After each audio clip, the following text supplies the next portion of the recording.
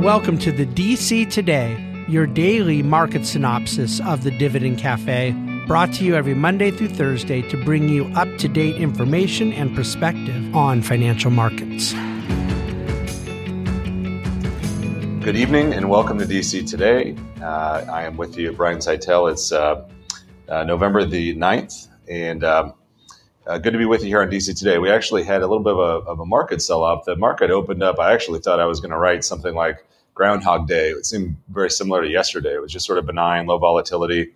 And then around 1 o'clock or so, we had a treasury auction on 30s. It was $24 billion go out at, and it was just sort of a dismal or abysmal, really, auction result. The bid to cover ratio was in the low twos, meaning 2 to 1.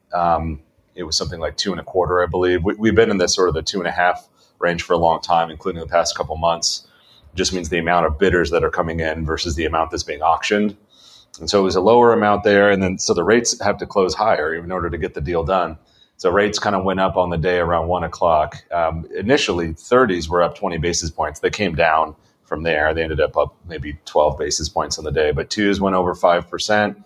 10s were up 11 basis points. And so bad treasury auction, clearing price was higher than expected. Lower than expected on the price, higher than expected on the yield to get it done. And that sent markets lower. And then you also had comments from Jerome Powell today from the IMF.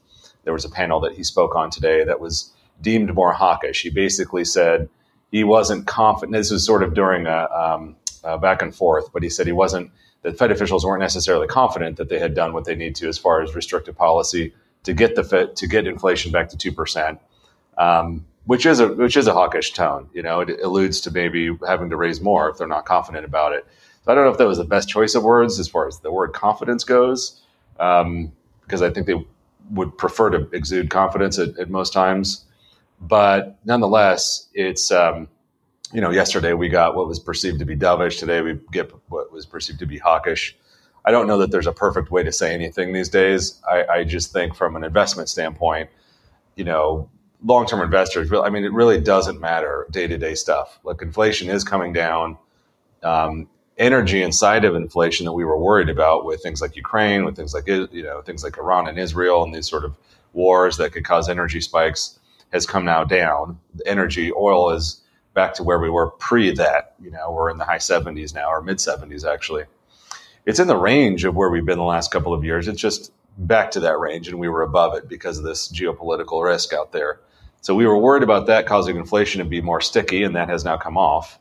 And so with that, with employment starting to cool, and with what they have said and telegraphed, and with what Fed futures are pricing in, which is a 90% chance that they're done, I just think we can go on and just say that they're likely done at this point, and just sort of move on. And it really should always come back to fundamentals anyway. So there shouldn't be around what one person says about something that is frankly completely unknowable. So fundamentals in markets are okay. And that's what we'll take, especially with what we're doing at Bahnsen Group. So, the part of the auction closing at kind of worst pricing on the day, it does have to do with, a $2 trillion deficit that we're dealing with in this country. And we're dealing with the reality of a decreased amount of huge buyers of our treasuries out there. The Federal Reserve in this country isn't there to buy, as they're letting their balance sheet roll off. And governments such as China and other big sovereign governments are technically buying less, part because of fundamentals. Their economies are a little slow, and so they have less money to invest. And then part because of sort of a decoupling of policies and things. There was a jobless claim number today at 217,000. We were expecting 218. It's basically in line there. But last month was revised up, and continuing claims were a little higher.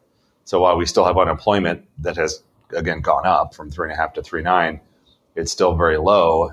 In historical terms, we are seeing some cooling in the labor market, which I guess is good and bad. It's what the Fed was hoping for, so that they can claim victory on inflation, as going by the Phillips curve. But it's not necessarily good with less people working in this country.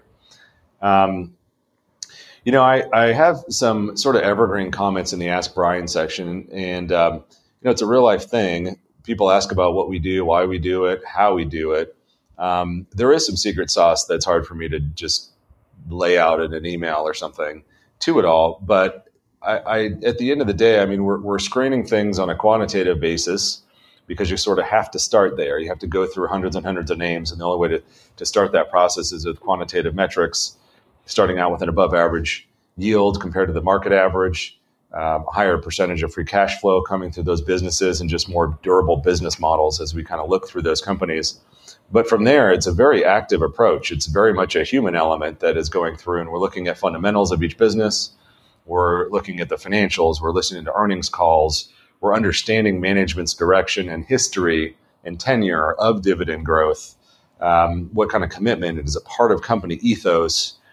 Is there a long track record of it? Those types of things. And we're looking for value. We're looking for companies that we feel are undervalued based on those fundamental, qualitative metrics that we've examined, where sum of parts is equal to more than what the current trading price is. And those are all very much human decisions within the investment committee of TPG that really can't be replicated just by definition, because we're people and there's only one of us that we're going through and doing it.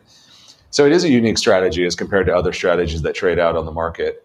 There's plenty of dividend growth strategies out there, but most of them are quantitative only.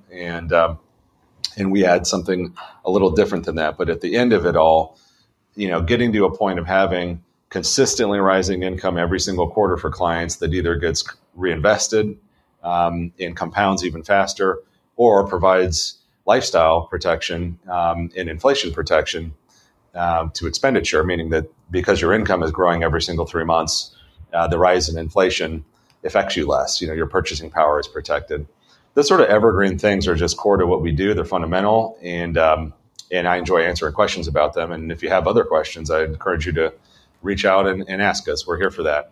But with that, first down day in the month of November, it's going to happen. Not to worry. We'll be back with you soon. I'll be in New York next week working and doing meetings and some TV things. And I will be back with you on DC Today on Wednesday and hope to hear from you before that. So with that, I'll send you a good night. Bye-bye. The Bahnsen Group is a group of investment professionals registered with Hightower Securities, LLC, member FINRA and SIPC, and with Hightower Advisors, LLC, a registered investment advisor with the SEC. Securities are offered through Hightower Securities, LLC. Advisory services are offered through Hightower Advisors, LLC. This is not an offer to buy or sell securities. No investment process is free risk. There is no guarantee that the investment process or investment opportunities referenced herein will be profitable. Past performance is not indicative of current or future performance and is not a guarantee. The investment opportunities referenced herein may not be suitable for all investors. All data and information referenced herein are from sources believed to be reliable. Any opinions, news, research, analyses, prices, or other information contained in this research is provided as general market commentary and does not constitute investment advice.